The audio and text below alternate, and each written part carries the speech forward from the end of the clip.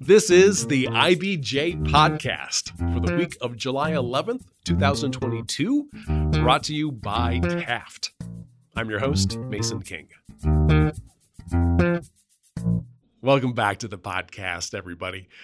These are the dog days of summer, but the heat isn't the only thing making us squirm and seek shelter. Folks with most of their savings in the stock market have been in the profoundly uncomfortable position of watching their portfolios lose 20 to 25% of their value since the beginning of the year.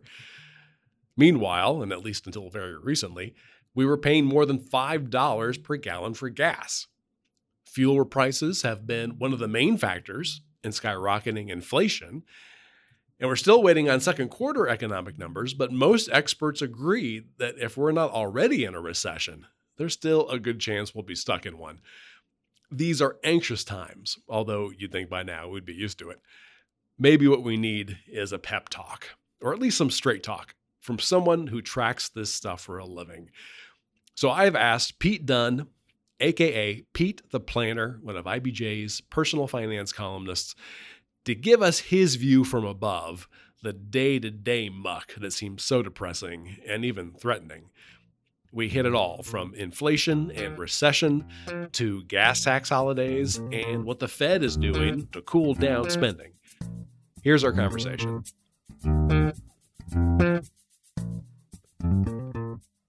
I am always happy to welcome back to the podcast Pete Dunn, aka Pete the Planner. How is your summer going?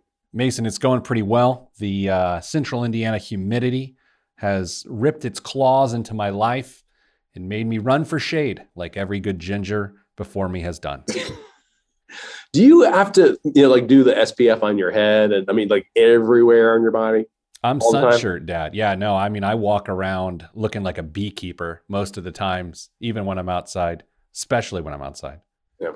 In your recent column, you mentioned some of the stuff that you have been doing to avoid the clutches of inflation. And so I wanted to talk about some of that stuff today. And you, of course, have your ear to the economic firmament of America. So I know that you're attuned to the massive amount of anxiety that Americans are shouldering about their finances. Obviously, we're getting hit at the gas pump. Those prices are one of the main factors in skyrocketing inflation overall. Then we get smacked in the face by our 401k balances or wherever we put our retirement money. Under the mattress, I guess, is the only good place right now. Stocks were down about 20 to 25% over the first 6 months of 2022, depending on your favorite index or economic sector. And by the way, the Russell 2000 is not my favorite. Just so I don't know if that helps anybody, but I like the Russell 2000. What we really need for you is to talk us off the ledge, or at least give us a better idea of where to stand on the ledge. And this is gonna be 101. But let's start with inflation. Can we just demystify it for everybody? Can you briefly explain the elements in the economy that have led to this record inflation? I will answer that. I'm still Googling firmament. Inflation, very simply, is that the price of goods and services can increase over time. And boy, they certainly have. And I will note that most often people absorb these price increases. Typically, inflation runs 2 to 3% a year. Financial planners often use that 2 to 3% annual inflation to project people's retirement income, needs. And I'll note, again, most people absorb the impact of inflation. They say, the price of beef went up, gas prices went up, and they don't care. And they just deal with it. And they hope that their price of, or their cost of living increase that they potentially get from their employer makes up for it. Mm. But Mason, we're at a time now where just about everyone has to stop doing that. And I'm not sure people have figured that out yet. I know people love to complain about inflation. Like, we figured that part out, but I don't think we figured out I actually have to change my behavior. I can't drive as much as I previously have driven. I cannot go out to eat as much. I cannot buy a steak. I have to buy a hamburger, which is, of course, an old cliche. But I don't think people are reacting quickly enough right now. Mm-hmm.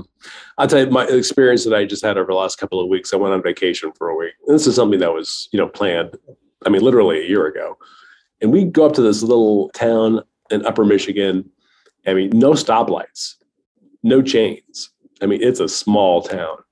And I would say that the price of food at the restaurants there, everything was at least $3 or $4 more expensive. Obviously, the gas, to drive for 7 hours to get there was quite a bit more.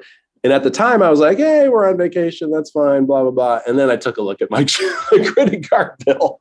And I'm like, holy moly, this is terrible that this has happened, when I want to go on vacation. Yeah, it's adding up. And I think it being summer travel season, it being 4th of July time frame, I think people are naturally, this is the time of year where people spend a lot of money. It's this time of year, and it's the December holidays. And I'll also say it doesn't feel like there's any end in sight for inflation. I have read now for the better part of 6 weeks that come the end of July, gas prices are likely to be $6 a gallon, right when I'm ready to take a cross-country trip with my family. And so I don't know. I don't know what's going to happen next, although I have a small hunch from a business standpoint. I think corporate travel, which to some degree helped buoy the travel industry as families were still trying to decide to come back into the marketplace. I think corporate travel is going to slow because I'll say even for our group, which we travel quite a bit, you're talking about 2-3x plane prices of what you're used to. So when you put together your budget at the beginning of the year, we've blown through it, and it's not even halfway through the year. This is an interesting difference. Again, we had 2 vacations scheduled for this year. The second one is coming up when we're going to fly to Mexico. Those tickets were $700. I understand from your column, recently booked a flight to Des Moines, Iowa, and it was more than $1,000. Yeah, it was like $1,200. And I mean, no offense to Des Moines, which of course is French for the Moines. I don't want to. I think it's the many Moines, actually, but yeah. Many Moines. Yeah. I don't want to do that, right? And so I think what you're going to see here is supply and demand, of course, ravage us once again. You're going to see the demand for travel come down, and then airlines are going to have to figure out, are they going to try to make their profit by keeping prices high, or are they going to try to stoke demand again by lowering prices? And I'm a little worried about that, Mason, because if you think about the travel experience that a lot of people are having right now, it seems like there is quite the cluster between what air traffic control is able to do, especially in the southeast part of the United States, what airlines are willing to put up with, what they're willing to put their customers through. It's a little shocking. I got to be honest. It feels like there's just not enough scrutiny to the point that there's not going to be change coming anytime soon there. In terms of consumers taking evasive action, it means, is there any more specific advice that we can give them besides, well, just don't spend so much money? Yes, I think it's knowing where you can make changes, plain and simple, right? You've got the natural, regular spending categories. You've got food, you've got fuel, and then you've got whatever your vices happen to be. I mean, if you happen to be a person that loves to online shop or go to concerts or whatever, I think that's where you can begin to make changes. I'll also note, we talk about, I believe there's going to be a huge increase, if not double digits, close increase of energy prices coming to central Indiana, which has been projected. So that hasn't even taken hold yet. Again, I'm a little weirded out by this because I also think at some point in time, college inflation slowed down in the last few years as the cost of college. Correct. Yeah. The cost of college inflation has slowed. It used to be around 7% a year. I think eventually what you could see happen is some of these other categories that have cooled down, they could heat back up. You could see college inflation again so that campuses can pay their faculty and staff and keep their buildings open because they are also being ravaged by the ills of inflation. So forward looking a little bit, again, kind of worrisome. That's why you want to try to be proactive and do something.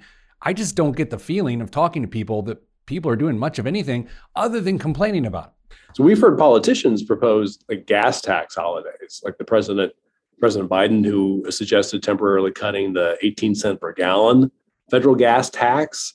Now, those people who are against gas tax holidays, and it's a significant amount of folks, say they would cut revenue streams that states and the federal government use to finance infrastructure projects, which everyone agrees that we need. And there's some worry that fossil fuel companies would just adjust their prices accordingly to make even more profit. Do you have a particular take on the usefulness of a gas tax holiday? Is that a worthwhile pursuit? I think it would be incredibly pointless. I do think that President Biden is under a tremendous amount of pressure to do something, do anything. And this is something he can do. But the average American driving 1,200 miles a month, and let's say you get 25 miles to the gallon, and you've got an 18.4% reduction in federal gas tax. Mason, you're talking about saving $26 total over a 3-month period. And you've taken a lot of money that goes towards infrastructure, and it has disappeared at a time that our country needs to invest in infrastructure. Now, on a state level, the state legislature deciding not to touch that as of yet, that would have a little bit bigger impact. That combined with a federal tax holiday would be a savings of about $100 total over a 3-month period, which is a little bit better. Right? Who am I to say that $33 a month is not a big deal to somebody? It's certainly a meal out or something like that. But I think that's short-sighted. I think cutting the tax on those products would be short-sighted because I agree with you. I think gas retailers would look at that, or oil companies would look at that as an opportunity to squeeze out a few more cents of profit here and there. Okay, let's take a quick break to hear from our sponsor. This is the IBJ Podcast. Taft, today's modern law firm. With more than 625 attorneys across 11 offices, we provide solutions to the business issues facing middle market and emerging companies alike. We do this through a highly collaborative and inclusive team approach. Taft, the modern law firm. To learn more, visit taftlaw.com. All right, we're back with this week's edition of the IBJ Podcast and our discussion with Pete the Planner about inflation, recession, and that sinking feeling in the stock market.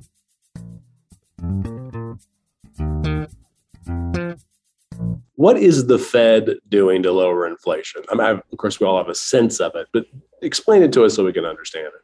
So by raising the federal rate, the Fed rate, what we're doing to interest rates is you're making it more difficult to borrow money. You're making it, you're shrinking markets, so to speak. So let's think about housing for a second. If housing interest rates go up, that means that to purchase a home and to be able to qualify for the payment that it takes to make a mortgage payment on a home, the market of buyers shrinks because fewer people are going to be able to afford that payment because it is, in theory, more expensive. That should, in turn, bring down housing prices because it'll bring down demand because there'll be fewer buyers in the marketplace.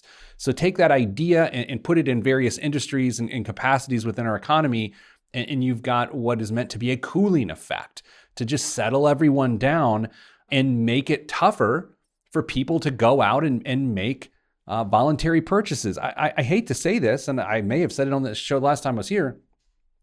Typically, a recession is the solution to a problem. Now, in itself, it's very painful and it's awful, and no one who finds themselves the victim of a recession wants a person like me to say, hey, this is the solution to a problem. But the recession is the solution to a problem. It's an overheated economy getting back in line. This happens every few years. And so by increasing interest rates, we're trying to calm down the economy. We're trying to get to a point where people are not spending so much money and there is pain associated with that. That's a really interesting take. I've never thought of before. That the recession, which we all look upon as some sort of an invader into our financial lives, and the Darth Vader of economics, actually is an immune response from the economic ecosystem. Far be it for me to start making medical analogies here, but when you're sick, a lot of the symptoms you're dealing with are the response of your body trying to fight whatever is invading you. And I think there's some parallels there with a recession. A recession is good. And man, that's gross. And man, I'm really sorry. Send your emails to Mason specifically. Think about 2008, 2009. You know, think about those timeframes. What happened once we got through that recession? The economy took off again. The stock market took off again. Unemployment came down again. But you are going to see increased unemployment with a recession, which isn't great. It's such a weird time because there was such an increase in income where people were able to go out and get base income increased and switch jobs. The Great Resignation led to pay increases. And so I think that's going to make the next 6 to 12 months rather peculiar. But if you check the tapes, my friend, and I know you will, you and I have had this conversation for the better part of 2 years. And I told you then, and I'll repeat it now, 2020, weird year, terrifying. But people had great habits and they made really good personal finance decisions because they had to. 2021, we wanted to release our pent-up consumer demand and we were ready to feel normal again. So 2022, as you will hear on the tapes, was always destined to be this way. There was no chance it would not be this way, which we've been saying for 2 years, and here we are. When you stoke that much money into the economy, those many stimulus dollars, this is what happens. And that's not to say it was a mistake to have those stimulus dollars, but this just happens to be the byproduct of it. I mean, the word recession in the media often is used for shock value. Can we demystify just a little bit more? What is the real definition of recession? Yeah, it's when the gross domestic product shrinks. So the economy puts out less productivity. It puts out less economic activity than it did the previous quarter. And so the technical definition of a recession is that happens 2 quarters in a row. And what we know is that the first quarter, I think it was just an updated number. I think it shrunk by 1.6% or something like that in the first quarter. And it is very likely to have shrunk in the second quarter. And we'll get those numbers here in the next month or so. So Mason, that is to say, we're probably technically in a recession right now. It's just a matter of how long it takes to get out of a recession. Usually, I believe the number is 9 months is what it takes to get out of a recession is sort of the average. Will we see that? I don't know. I could see us definitely being out of the recession by the second quarter of next year, but I could see us being in this recession, of course, in the second quarter now, the third quarter, and the fourth quarter. It's sort of hard to argue that won't be our reality. I'll put it to you. What will have to happen in the next 6 months to yank us completely out of a recession? The only thing that can really happen is the interest rate increases will cool everything down and people will spend less money, and that could work. Do you have any tips for recession proofing your life? Yes. Here's the weird part is and I think this is a helpful comment, but it is also admittedly, it's hard to deal with. And so here's the comment. Sometimes you have to put your personal economy above the economy itself. And the best thing people can do right now is to stop spending money. That is the smartest thing you can do right now. And I'm not talking, Great Depression, withdraw your money from, I'm not talking about any of that stuff. I'm just saying, show some discretion. If Friday is pizza night and it's always been pizza night, maybe Friday's put a Red Baron pizza in the oven night and instead of the $40 for delivery. And my friends that own pizza restaurants are apparently texting me immediately as I say this, but you have to change your habits. We were shocked into behavior change in March of 2020. Were you not? I mean, Mason, I'll ask you. I love asking you questions. Were you shocked into behavior change March, April, May of 2020? I would say maybe the biggest behavior change for me personally was not my decision. I was working from home. Working from home means I am not driving anywhere, essentially. Also means I'm not spending money on lunch, which I have, decided over the last several years is my one luxury thing. I like to go out with my work friends and eat, and it's expensive. And my wife isn't crazy about it, but we decided, that's the thing that really makes my day. So I'm going to do it. Well, I wasn't doing that anymore. And so we were saving quite a bit of money just on that. Also, we were saving some money on childcare as well. Yeah, totally. Right. I mean, so what I've just heard you say is from a gas and food standpoint, you were probably saving $300 a month easy. Right. That's I think that's fair. Yeah. And for most people avoiding childcare costs during that time, they were saving well in excess of $1,000. So you're looking at $18,000 difference per month for year for people in that situation, on top of the $12,800 of stimulus that the average family of four received. That's a $30,000 annual net difference during that time frame that the average consumer had to improve their lives, and they did. And so the fact that the advanced child tax credit ended in December 15th of 2021 after 6 months of flooding people's accounts with money, and now we're in this, pending recession, incredibly easy to see that this was going to happen. I think what could happen is you could see employers pump the brakes even more on the back to work in-office environment, because it'll save people the fuel costs that you just mentioned. It'll save people the lunches out with office friends. I think that's very possible going into the fall. Now we come to what seems like our annual conversation about what to do when the stock market tanks. Again, stocks are down about 25% for the first 6 months of the year. Folks who are close to retirement are freaking out, and that seems justified. Folks who are maybe a few decades from retirement certainly aren't happy. What is the advice? Yeah, you made mention of the pre-retirees just prior to retirement. Yesterday, I was actually thinking about this group, because you often think about that group, and then I added some more people to that group. It's, what if your kid is going to the school to college in the fall of this year, fall of next year, and your college fund took a massive hit to the tune of you've just lost a semester's worth of tuition or an entire year's worth of tuition if you didn't have an age-based portfolio. Like, that's a shocking idea that you save for 18 years for your kids to go to college, and then because of sequence of return risks, which is when the market goes down at the wrong time in relation to your time horizon goals, all of a sudden an entire year is lost. With the market down 25%, Mason, let's say you are fully funded to pay for 100% of your kids' college. Market pulls down 25%.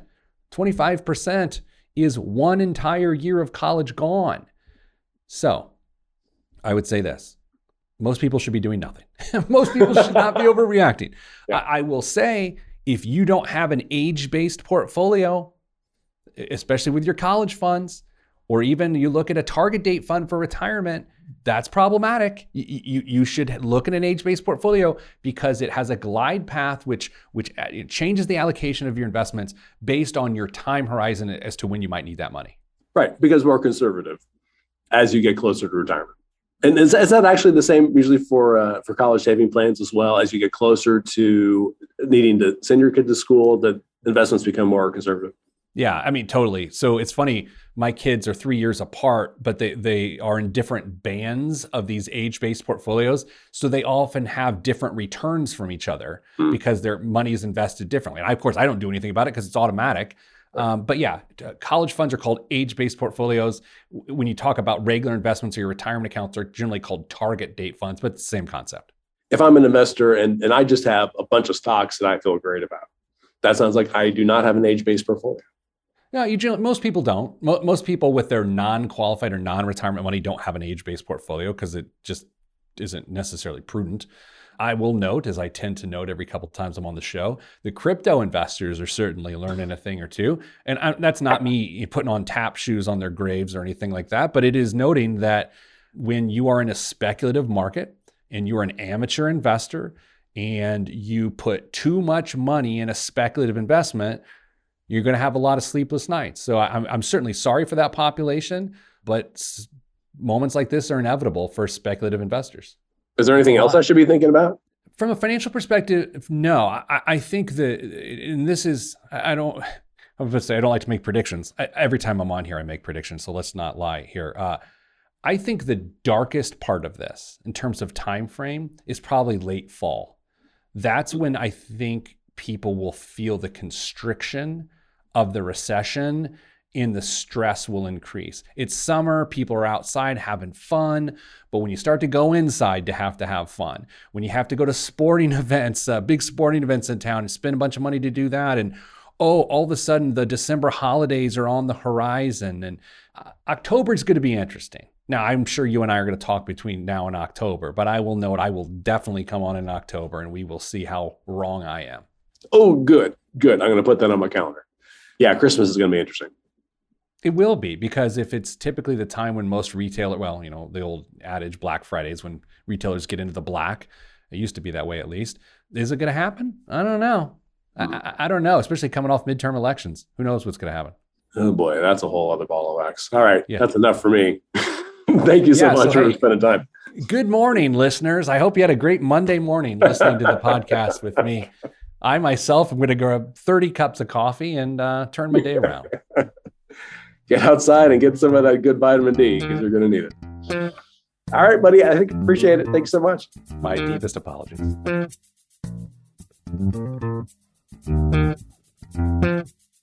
My thanks again to Pete the Planner. A quick reminder, his column on personal finance appears regularly in the print edition of IBJ, and you can find several years' worth of his work at IBJ.com.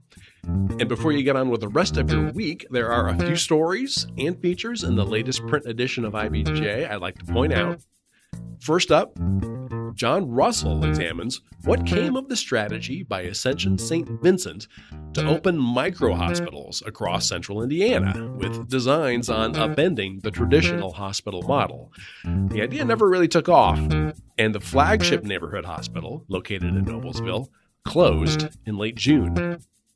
Also in this week's issue, Daniel Bradley has the latest on plans to create the massive LEAP Innovation and Research District in the Lebanon area. And Dave Lindquist pops the cork on the success story behind Mom Water, a hard seltzer manufactured in Indianapolis.